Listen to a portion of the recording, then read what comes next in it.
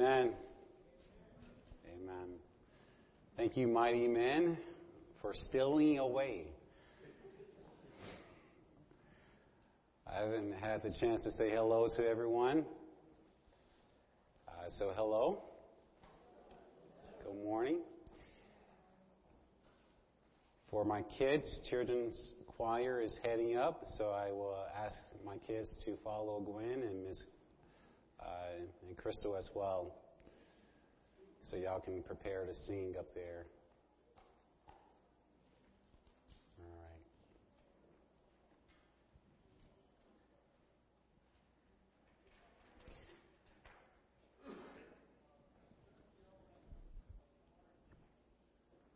Let us pray, and we can go ahead and get started. Father, I thank you for what you are doing in our lives and what you're doing here at this church, and the church, capital C, worldwide. I thank you that many churches, either on Saturday morning or Sunday morning, come together to magnify your name, to glorify our Lord Jesus Christ. That is the purpose of our worship. That is the aim of our intent. We were created to worship you, and I'm glad that we are doing that, Lord. I pray as I speak, you will speak to your people. I pray that you would impress upon their hearts and minds what you desire for them to learn. I pray that you would teach them and continue to lead them, Lord. I pray that your spirit will continue to be in this church building. And when we leave here, we will have a keen sense of your presence. I pray for my congregation that you will bless them, Lord. Most importantly, I pray that my Lord Jesus Christ will be glorified. And in his name I pray. Amen. I'm sure many of us have prayed this prayer once before. Now I lay me down to sleep. I pray the Lord my soul to keep. If I die before I wake, I pray the Lord my soul to take. Did you guys know that there are other versions to that 18th century children's prayer? Like, for example, there's another version to that prayer. It says, now I lay me down to sleep. I pray the Lord my soul to keep. May the angels watch me through the night, and keep me in their blessed sight. Let me give you another version as an example to that prayer. I'm sure if you are a teacher or a student, you can relate to this version. Now I lay me down to sleep. I pray the Lord my soul to keep. For if I die before I wake, that's one less test I have to take.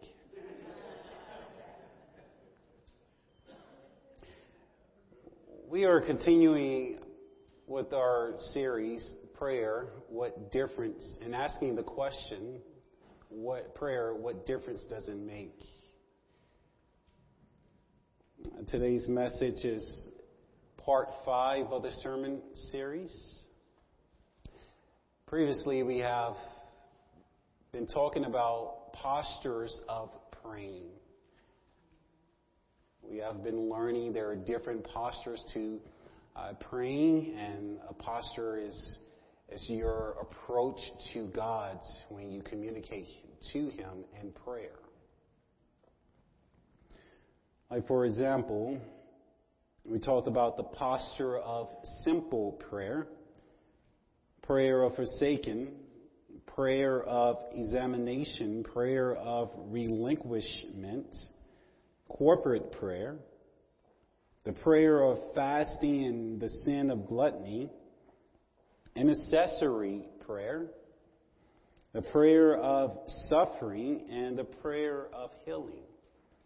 Those are the postures that we talked about. And I'm sure there are many other postures within the Bible that you can see.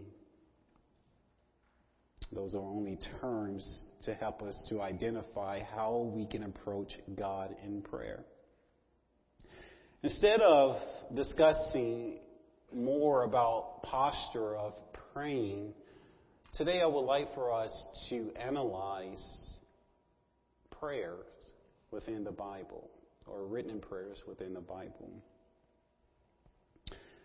Just like the classic children's prayer that I just read to you and you are familiar with, there is a prayer in the Bible that we say all the time. And that prayer is found in Matthew chapter 6, verse 5 through 15. Please open your Bible to Matthew chapter 6, verse 5 through 15. As I read, I would like for you to follow along in your translation.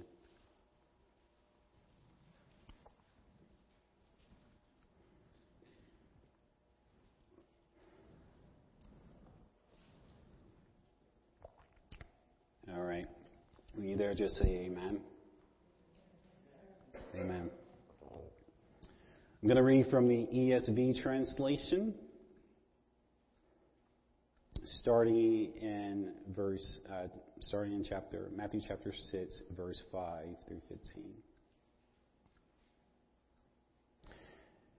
It says, "And when you pray, you must not be like the hypocrites, for they love to stand and pray in the synagogues and at the street corners, that they may be seen by others.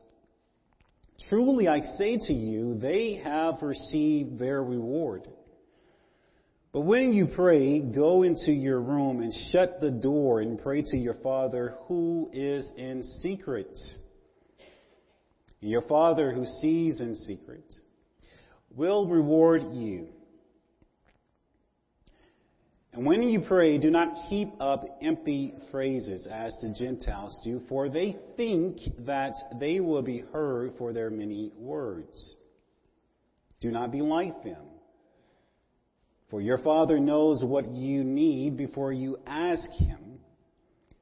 Pray then like this: Our Father in heaven, hallowed be your name. Your kingdom come. Your will be done on earth as it is in heaven. Give us this day our daily bread, and forgive us our debts as we forgive our debtors. And lead us not into temptation, but deliver us from evil. For if you forgive others their trespasses, your heavenly Father will also forgive you. But if you do not forgive others their trespasses, neither will your Father forgive your trespasses." Matthew chapter 6, verse 5 through 15 is part of the Sermon on the Mount that started in chapter 5 of the book of Matthew. He preached this sermon with such authority and astonishment because as you follow along, at the end of this particular sermon that Jesus preached, the people was profoundly astonished. We do not know how many hours it took Jesus to preach this sermon. I imagine it probably took him 2 to 3 hours to preach. If that is the case, I think all pastors should follow his example. Isn't that right, Pastor Gus? I'm just teasing. But my point is this: the sermon was, and still is, extensive.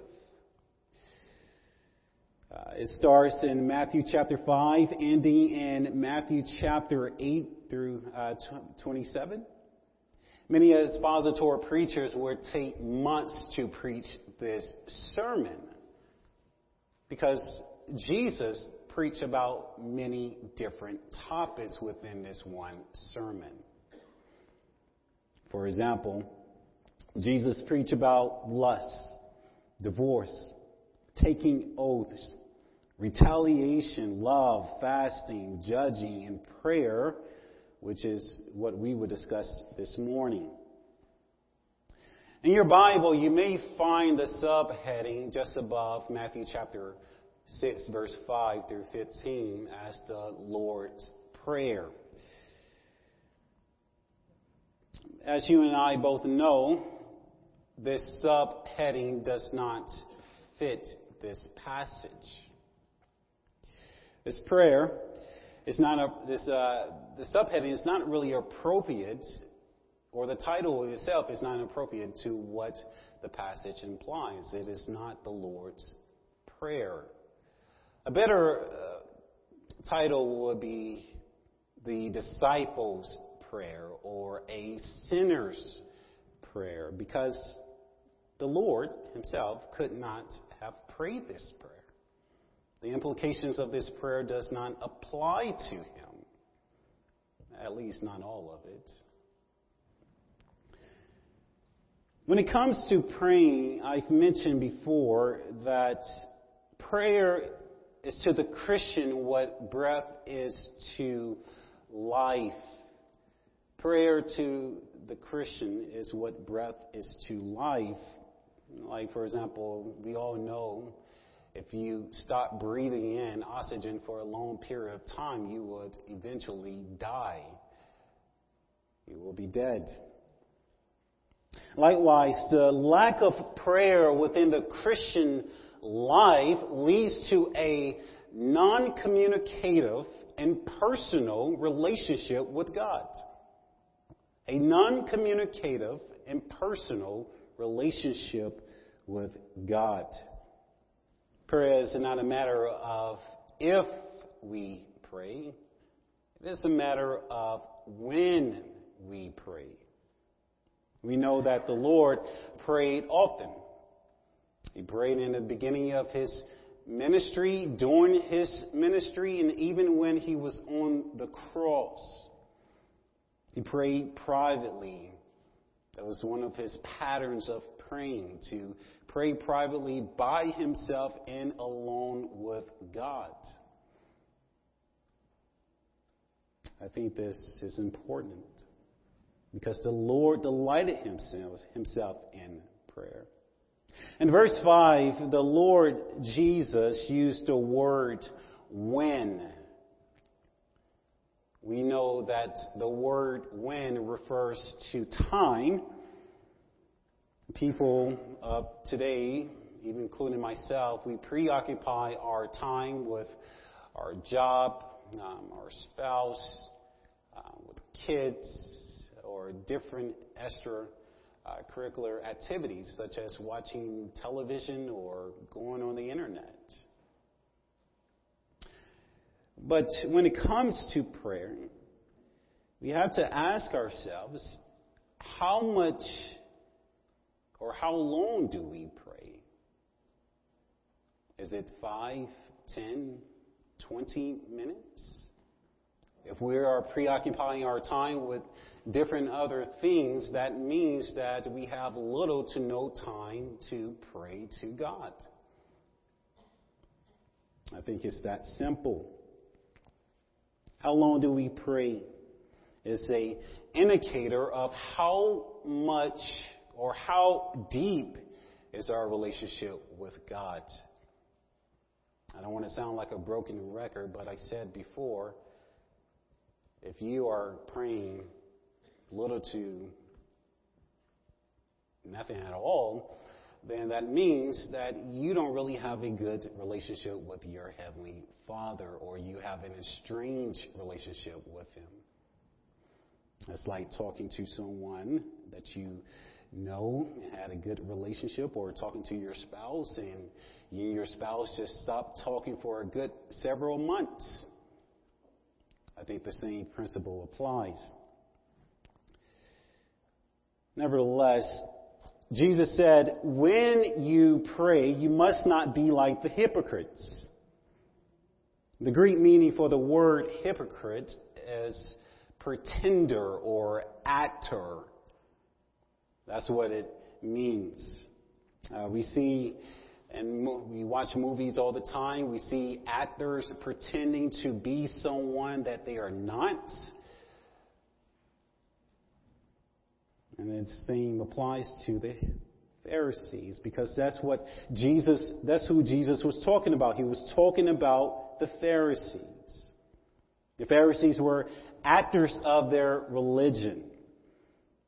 They wanted notoriety for everything they've done. They wanted people to notice how much money that they gave to the temple. They wanted people to notice how long they fast, and they wanted people to notice how long or how much they could have prayed.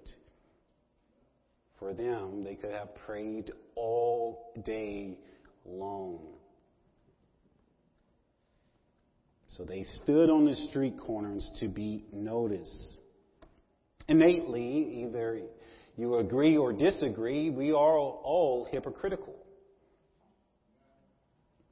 It is because of our self-will. Either you know that you're hypocritical, or subconsciously or consciously. This is what I mean when we are ritualistic people. We tend to do something based on rituals. In today's society, people would attend church on Sunday morning, leave church once church service is over. On Monday morning, we default back into our natural pattern of doing things. So if we're worshiping and praying and fasting or singing praises on Sunday morning, it's very unlikely in today's society that we're doing that on Monday, Tuesday, Wednesday, Thursday, and Friday, and Saturday. It's unlikely. And that's what I mean by being hypocritical. Because it is important that we are enthusiastic to pray and worship and fast and sing praise and make melodies unto the Lord within our hearts. Those things are needed for our daily lives. It's important to fellowship with one another throughout the week. But listen, church, that if we only practice our faith on Sunday morning, then not only us, but other churches worldwide is filled with, or a bunch of hypocrites. Is it not?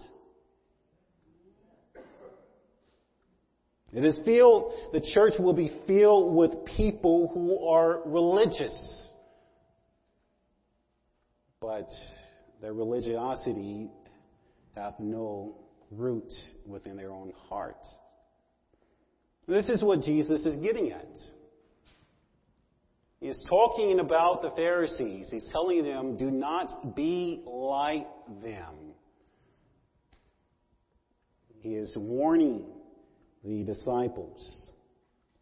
The premise of Jesus' words, when you pray, is a propositional statement. I want you to analyze verses 5 through 7 very quickly. And notice how Jesus used the phrase, when you pray. He used that phrase in 3 different ways. In verse 5, Jesus said, when you pray, do not be like the hypocrites. In the beginning of verse 6, Jesus says, when you pray, go into your room and shut the door and pray to your Father who is in secret. And in verse 7, Jesus said, when you pray, do not keep on babbling like pagans or empty phrases as the Gentiles. The NASB translated verse 7 by saying, when you pray, do not use meaningless repetition. So Jesus used a propositional statement when you pray 3 different ways, 3 different times. So if we can summarize this statement by saying, when you pray, don't be like the hypocrites, pray in secret, and do not use meaningless repetition. Not only that, Jesus said, hypocrites like to be seen. They love the approval of man rather than the approval of God. That's what John chapter 12, verse 43 says. Like, for example, I remember one of my aunties told me that she donated money to my oldest brother. In the back of my mind, I was saying, okay, that's good. Because she said it out of the blue, and I was wondering, I knew why she donated the money, but to me, she should have just kept it to herself without letting me know. And it's not a diss against her, because we all do it. I believe that she told me because she just wanted to be acknowledged for the good deed that she had done. Like, for another example, people will tell you that they're blessed and highly favored, but their lifestyle is not living up to what their words are saying out of their mouths. There's a disconnect.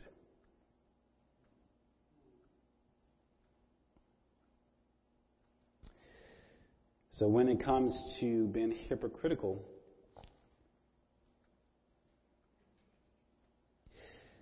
Jesus is telling the disciples, do not be like the Pharisees. Do not be like religious counterfeits. Scripture says, God resists the proud, but give grace to the what? To the humble. Since hypocrites are attention seekers, the rabbis of Jesus' time prayed in the synagogues, prayed on the street corners. It is okay, and I don't think Jesus is telling us not to pray in public. That's not the point that Jesus is making in this text. It's perfectly fine to pray over your meal in public. It's perfectly fine to pray out loud corporately. But what Jesus is saying, if your intent to pray just to be noticed, then that's being hypocritical. If your intent to pray so someone can hear your lofty and wonderful, eloquent words, that is being hypocritical. But in verse 6, Jesus provides a remedy for hypocrisy. The remedy for hypocrisy is secretiveness. Secretiveness. Secretiveness helps us to not become boastful or prideful. Secretiveness helps us to have the virtue of humility. And I must say, I'm not the most humble man in the world. As my Sunday school children, we went over Numbers chapter 12. And it was an interesting thing that Moses wrote about himself. He said, and Moses was the most humble man of the world. That's very interesting since you're writing it yourself.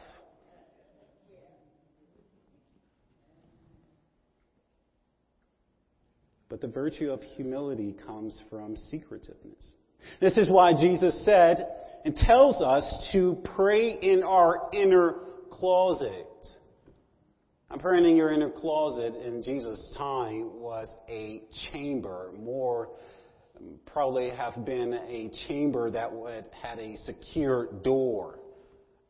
If you went in a house of that particular time, that door will probably be only the door that you could have locked.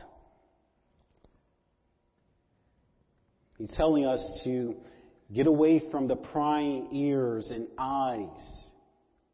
I think you would be interesting to know that this particular word, secret, comes from the Greek word kryptos. And kryptos is, we get our English word cryptid from. So when you pray in kryptos or encrypted, conceal your prayers. Don't make it known to men. Don't let people hear your prayers. That is what Jesus is saying. When you pray to your Father, make sure your prayer is hidden. Make sure you conceal it. Make sure your prayer is unknown to other people. To give you a scenario, you can be praying in the car with a bunch of people, but you can pray just softly to yourself, where no one ever knows but you and the Lord. Now, if you're driving, it says, "Oh, Heavenly Father, I thank you for this day, this wonderful trip that we're making," and that is your intent, then that's hypocritical because it's out of the blue. It's not the norm.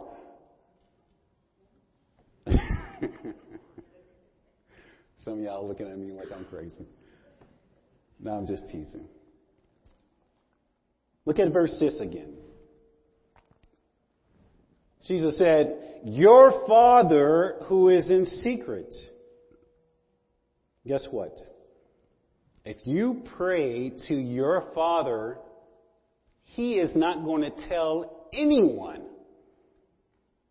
No one. If you pray to someone else, it's more likely they would tell the whole congregation. That's why Jesus said, "Your Father who is in secret." Because your Father would keep your secret concealed prayer. He's not going to gossip to no one. Isn't that comforting to know? If you're reading from the NIV translation, it will read as follows.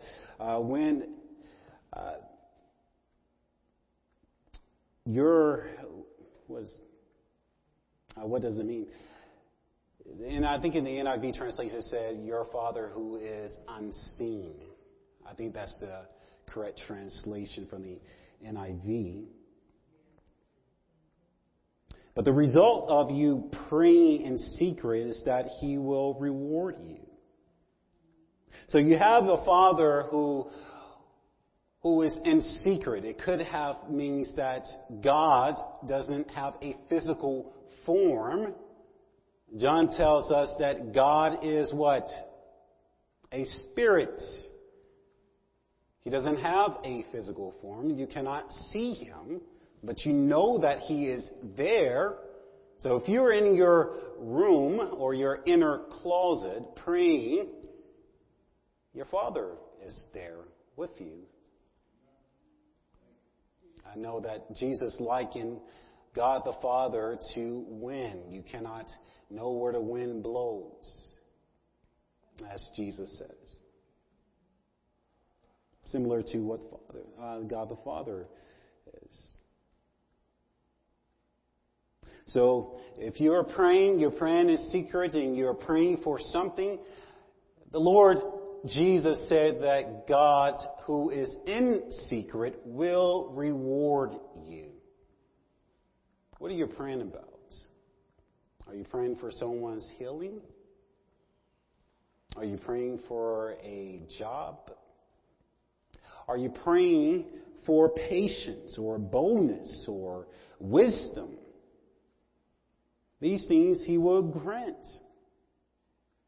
But here's another warning in verse 7. Jesus tells us to not use meaningless repetition. Don't use empty phrases. Don't just keep on babbling like the Gentiles. In Jesus' time, many Greeks would repeat themselves with the same words because they believed that they would please the gods. The more words that they would say, the more they felt that their gods, plural, were being pleased. Let me give you an example. In Acts chapter 19, verse 21 through 34, Paul went to Ephesus to preach the gospel, and while he was preaching, he angered Demetrius, who was a silversmith.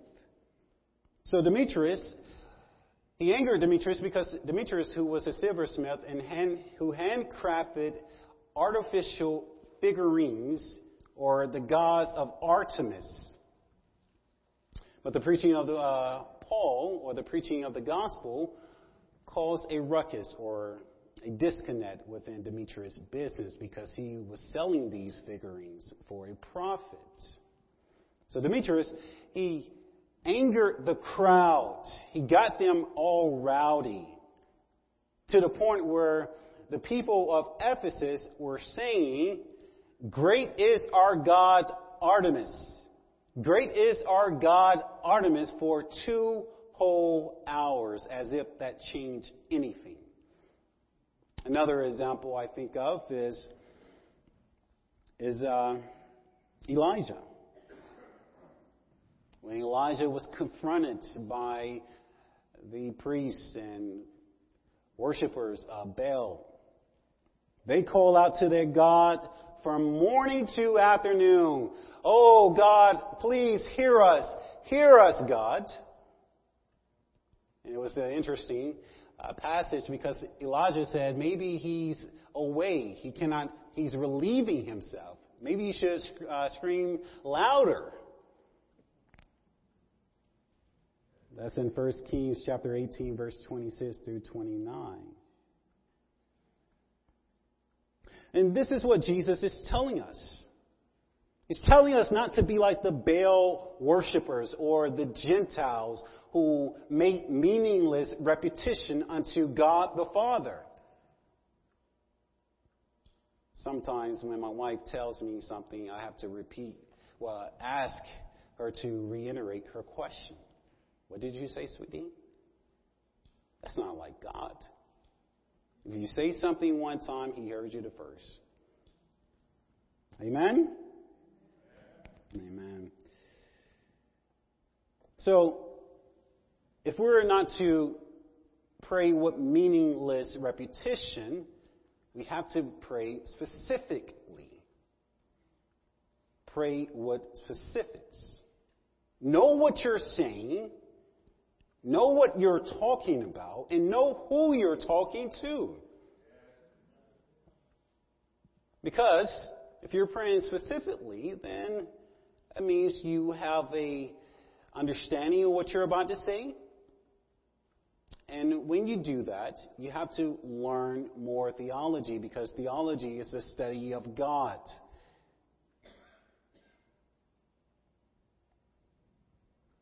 Therefore, it is imperative that we always study theology. Because if you know it or not, your theology dictates your actions and your words, period. If you believe that God is a wrathful God who is out here to punish you, and that's all you believe, then you will be in fear of God. If you don't believe that God is a merciful or patient or giving and self-loving God, then you will be dictated by your theology. Do we not see this truth in the religion of Islam? Many of God, or Allah, I should say, lowercase g for God. Many of people who believe in Allah believe that He's not a merciful being or a all-loving being. And we see that because the followers of Allah shows what type of God they serve. Therefore, when you pray, you must pray with specifics and have good theology. You cannot just pray with meaningless repetition. Look at verse 8. Look at verse 8. It says, "Your Father knows what you need before you ask." I think the key word here for verse 8 is know. Why? Because this specifically deals with God's omniscient. He is all-knowing. He knows every single detail in your life and also in the world.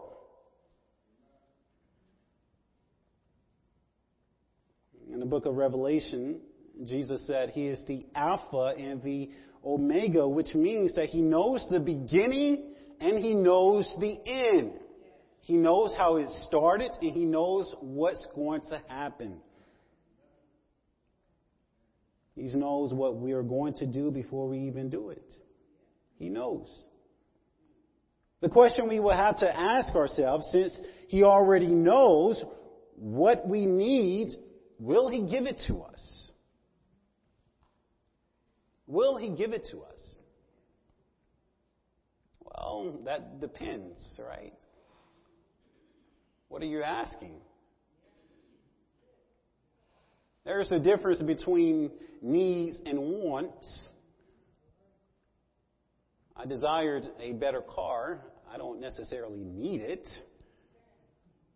I desire a better home, but I don't necessarily need it. So there's a difference. What are you asking your Father? Decipher between your needs and your wants.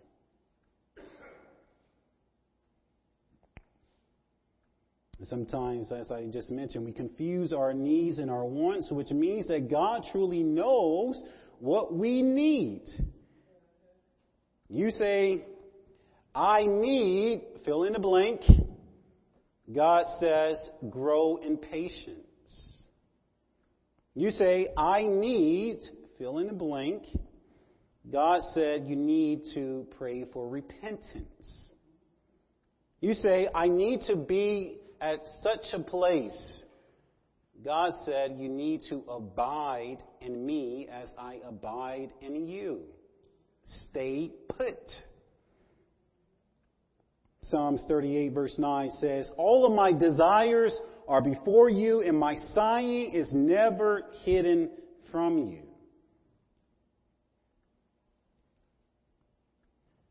So we just talked about verses 5 through 8. 5 through 8, verses 5 through 8 help us to understand the pattern of praying. Verses 9 through 15 demonstrate the nature of our praying. In other words, verses 5 through 8 gave us warnings. Don't do this, don't do that, don't be like them. Now, our Lord Jesus Christ is transitioning from warnings to the nature of how we should pray. Look at verse 9.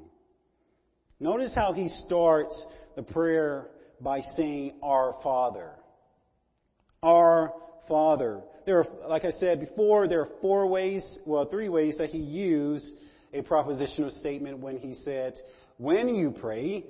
Here, he used Our Father in 4 ways as well. to help us understand who God the Father is. Verse 6, Jesus said, "Your Father who is in secret and sees in secret." He said, "Your Father knows." And in verse 9, "Your Father who is in heaven." So your Father who is in heaven, your Father is in secret, He sees in secret, and your Father knows.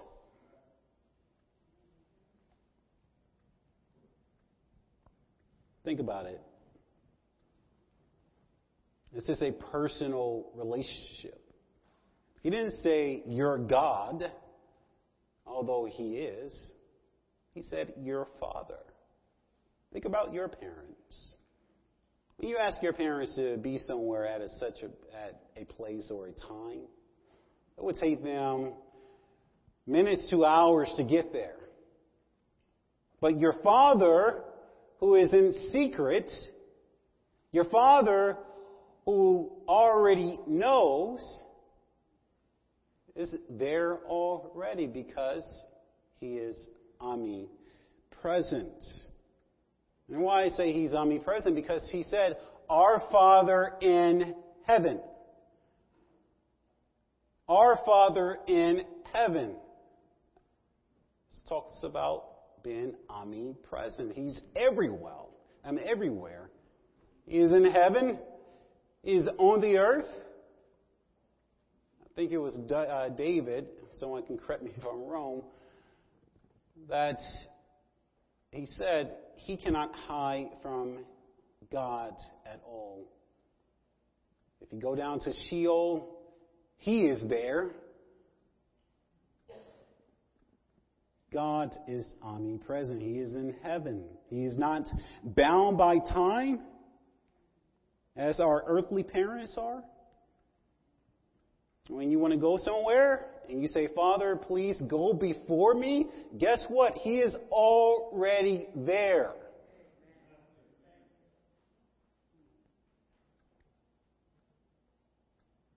Your Heavenly Father will never let you fail, or He will never fail you, but your earthly parents will.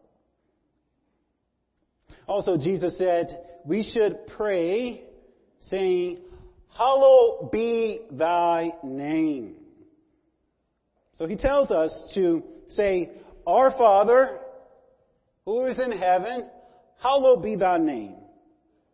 Hallowed be thy name deals with God's attributes, or deals specifically with God's name. In the Old Testament, God is named as Yahweh or Theos, and Theos is where means gods, and that's where we get theology from, or Elohim. What does the word hallow mean? It means to be holy. It means to be holy. And believing and being and hallowing God's name is believing in Him. So it's appropriate to say, "Our Father who is in heaven, holy be thy name." I want you guys to really understand that, because as I was going through this text, it just hit me like a ton of bricks. Our Lord Jesus Christ is instructing us to pray. That's what He said in verse 9. Pray then like this. Now, He's saying, "Our Father in heaven, hallowed be thy name. Holy be thy name." So we are identifying who God is. He is our Father. He is omniscient. He is omnipresent. He all-knowing, and He's everywhere. Now we have to impress upon our minds that He is holy. Not only impress upon your mind, but impress upon your mind that your mind should be holy. Listen, you're inviting God to know what you're saying, although he already knows. But from our perspective, you're inviting him to listen to you. So when you're praying, you're saying, Lord, make your name holy as I pray. Because guess what? If you're not going to make your name, God's name holy when you pray, then Satan will make his name holy in his own perverted way. He will pervade the territory of your mind. If you're not going to hollow God's name out in your heart or mind or actions, Satan will.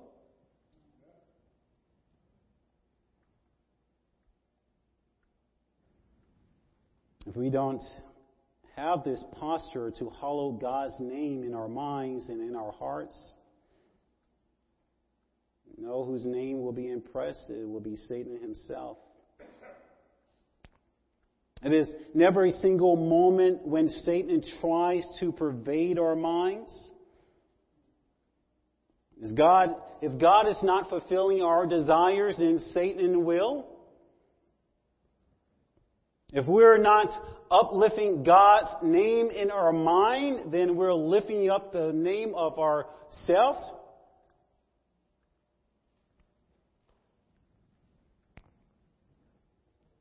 So looking in verse 10, Jesus said, "Your kingdom come. Your kingdom come." God's kingdom is a present reality, is it not? Because God's kingdom is already here in one sense. The Lord said, "Repent, for the kingdom of God is at hand." For example, whenever someone repents of their sin and place their faith in the Son of God, Jesus Christ, they are grafted into the kingdom of God. They are now have dual citizenship. You're a citizen on the earth, and now you're a citizen in heaven. That's what Ephesians chapter 2, verse 19 says. We are fellow citizens with the saints and members of the household of God. Where is God again? Where is He? In heaven. Where are we? On earth. That's why we have dual citizenship. More specifically, verse 10 is eschatological in nature. Eschatology means, talks about the end times, the study of end times. As in Christian Missionary Alliance, one of the four distinctives that we hold to is Christ, our coming King. We believe that Christ will come preeminently. He will come soon to establish His earthly kingdom. Jesus hinted to this truth by saying, "Your kingdom come." I think we all should have this posture in our prayer. Come, Lord Jesus, come. Establish your rule. Establish your kingdom which is in heaven, and let it to be on the earth. That's why many Old Testament saints, old saints, will use the word Maranatha. Come, Lord, come. Now, when we pray, we should be asking the Lord, our Father, let your will be done in our lives. God's will is always twofold. It's a twofold perspective. It deals with God's sovereignty and His providence. Sovereignty means that God is in control of every single thing in this world. Providence means that every single detail is planned out by God's will. It will come to what He foredecree.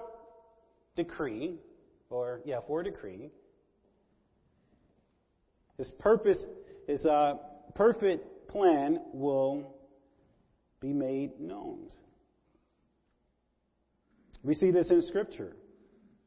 God told Abraham that his descendants will be enslaved for 400 years. Guess what? They were enslaved for 400 years by the Egyptians. Also in Scripture, we notice that Judas, the son of perdition, was prophesied to be the one to betray Jesus by betraying Him and receiving 30 pieces of silver. And that was the price of a slave. Guess what? It happened according to God's plan. God calls and allowed Judas to betray Jesus in every detail of Jesus' portrayal was done according to God's will. We learned that in Acts chapter 2 or 3, I believe, in Peter's first sermon. But I think this is comforting for us. Understanding that our lives, this world, is being controlled by God. And trusting that His will be accomplished.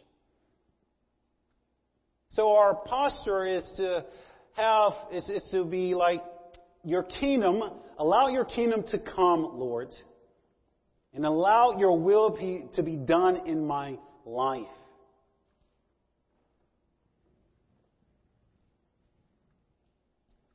Can we all say that together? Do we want God's will to be done for our lives? It may not pan out the way that you want it, or pan out the way I want it. But that should be our posture. Notice in verses 11 through 12, notice all of these verses are interconnected. When you pray, "Thy kingdom come," you are acknowledging that God is what? King.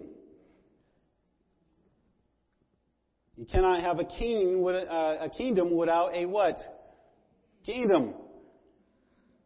Therefore, you are dependent upon God to provide for your basic necessities. This is what prayer is all about. When you are praying, you're not praying that you provide for yourself. You're not praying to God that you have an opportunity to open a door. You're not praying to God that you do blankly whatever. You just fill in the blank. There's too many scenarios for me to think of. But you're praying to God and depending on Him for your basic necessities. And that's what He said, and especially in verse 11, "Give us this day our daily bread." Proverbs chapter 30 verse 8 says, "Keep deception and lies from me. Give me neither poverty nor riches. Feed me with the food that is my portion." So, we're wrapping up. I want to reiterate the point before I get to verse 15.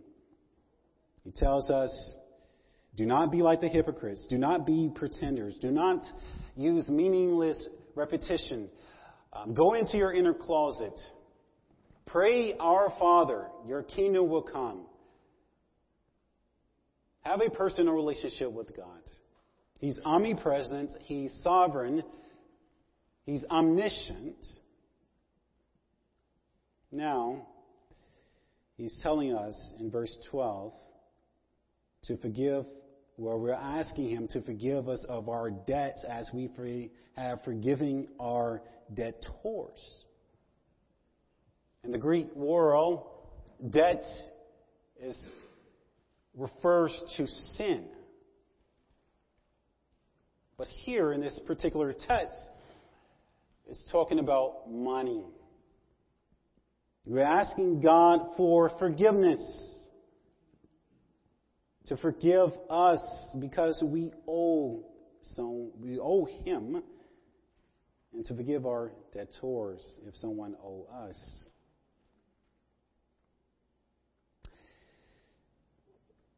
I remember a story in Matthew chapter 18 when it talks about the unfaithful servant that he owed his king or his master millions and millions of dollars, and his master forgave the debt. That same servant went out and found someone else that owed him. He yanked them up, grabbed him, and said, "Pay me what you owe me." The master heard the news, took the servant, and cut him to pieces. That's the point that Jesus is making here in verse 12. That we should always have a posture of forgiveness. Because we owe God a greater debt. That debt is that we have crucified His Son. That is the debt that we owe. But here's the good news. That debt has been paid. Christ have paid the debt on our behalf. So since the Son of God, Jesus Christ, have paid that debt, how much debt we can forgive of others?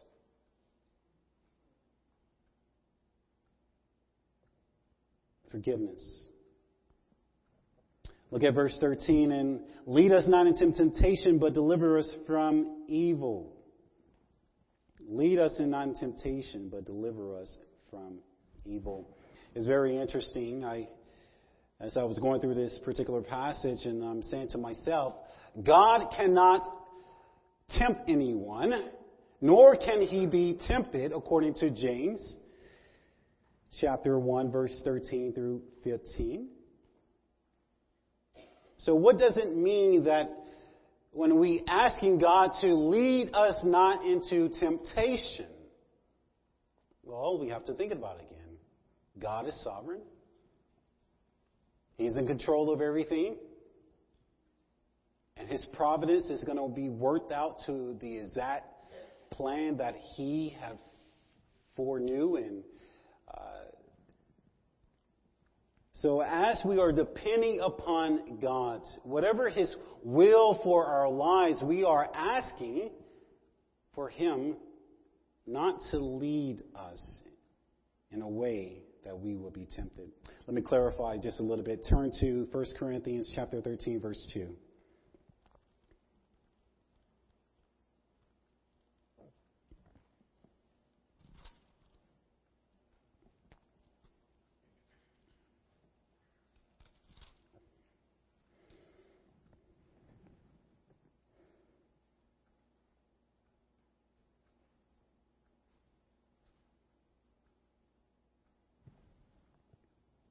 And that's not the passage.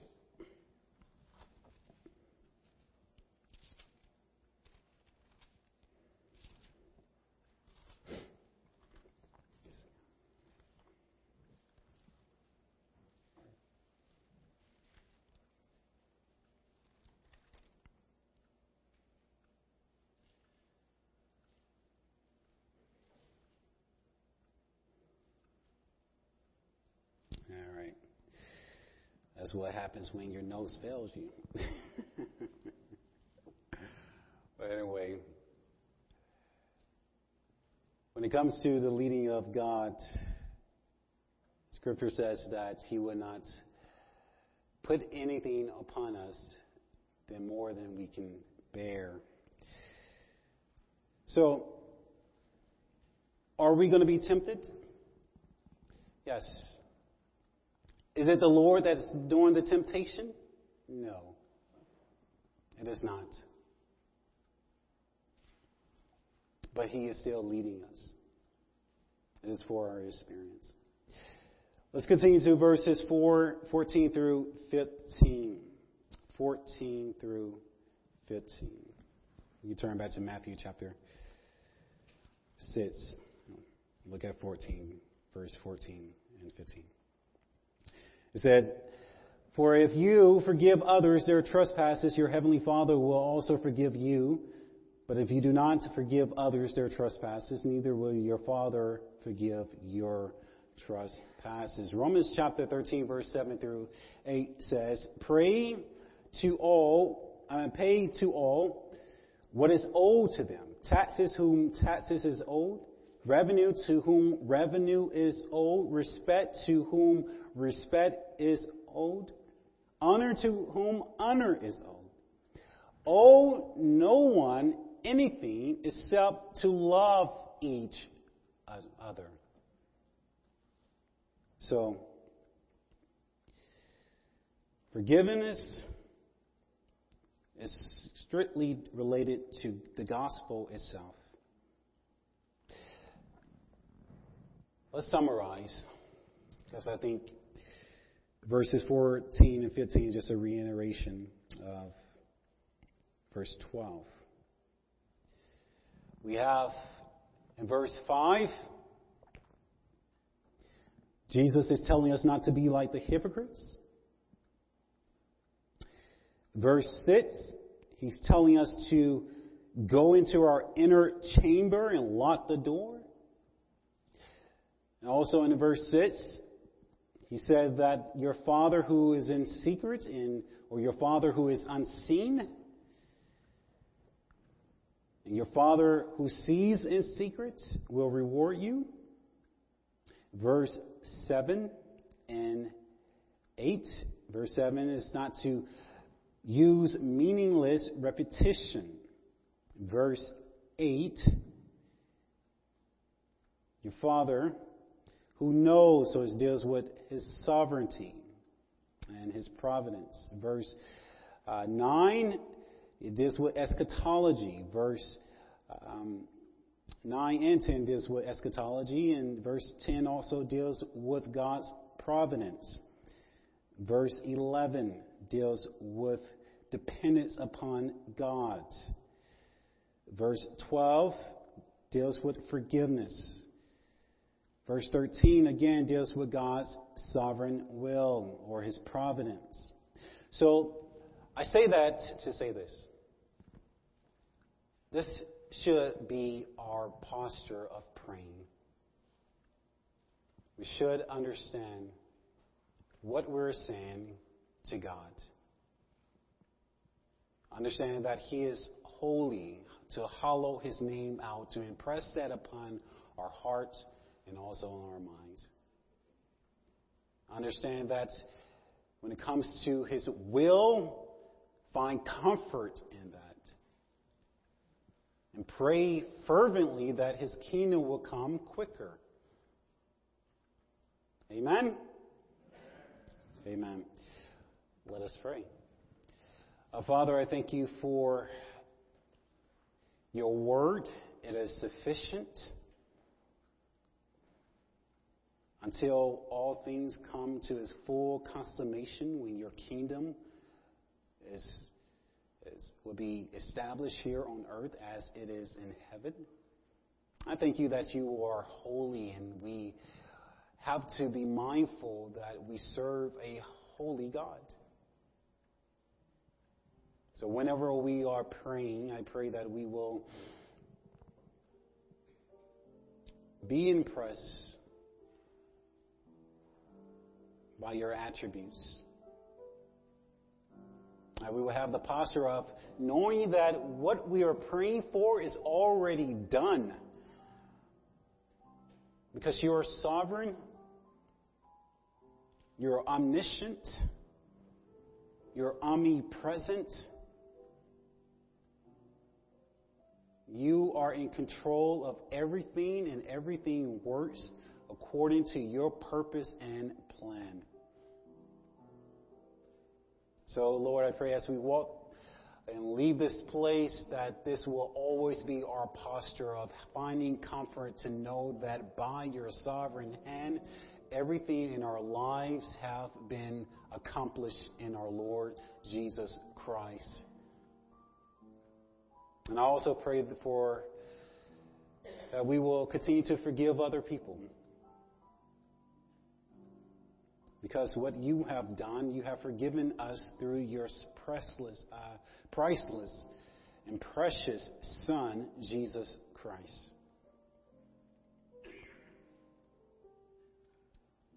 And I pray this in His name, Jesus Christ. Amen.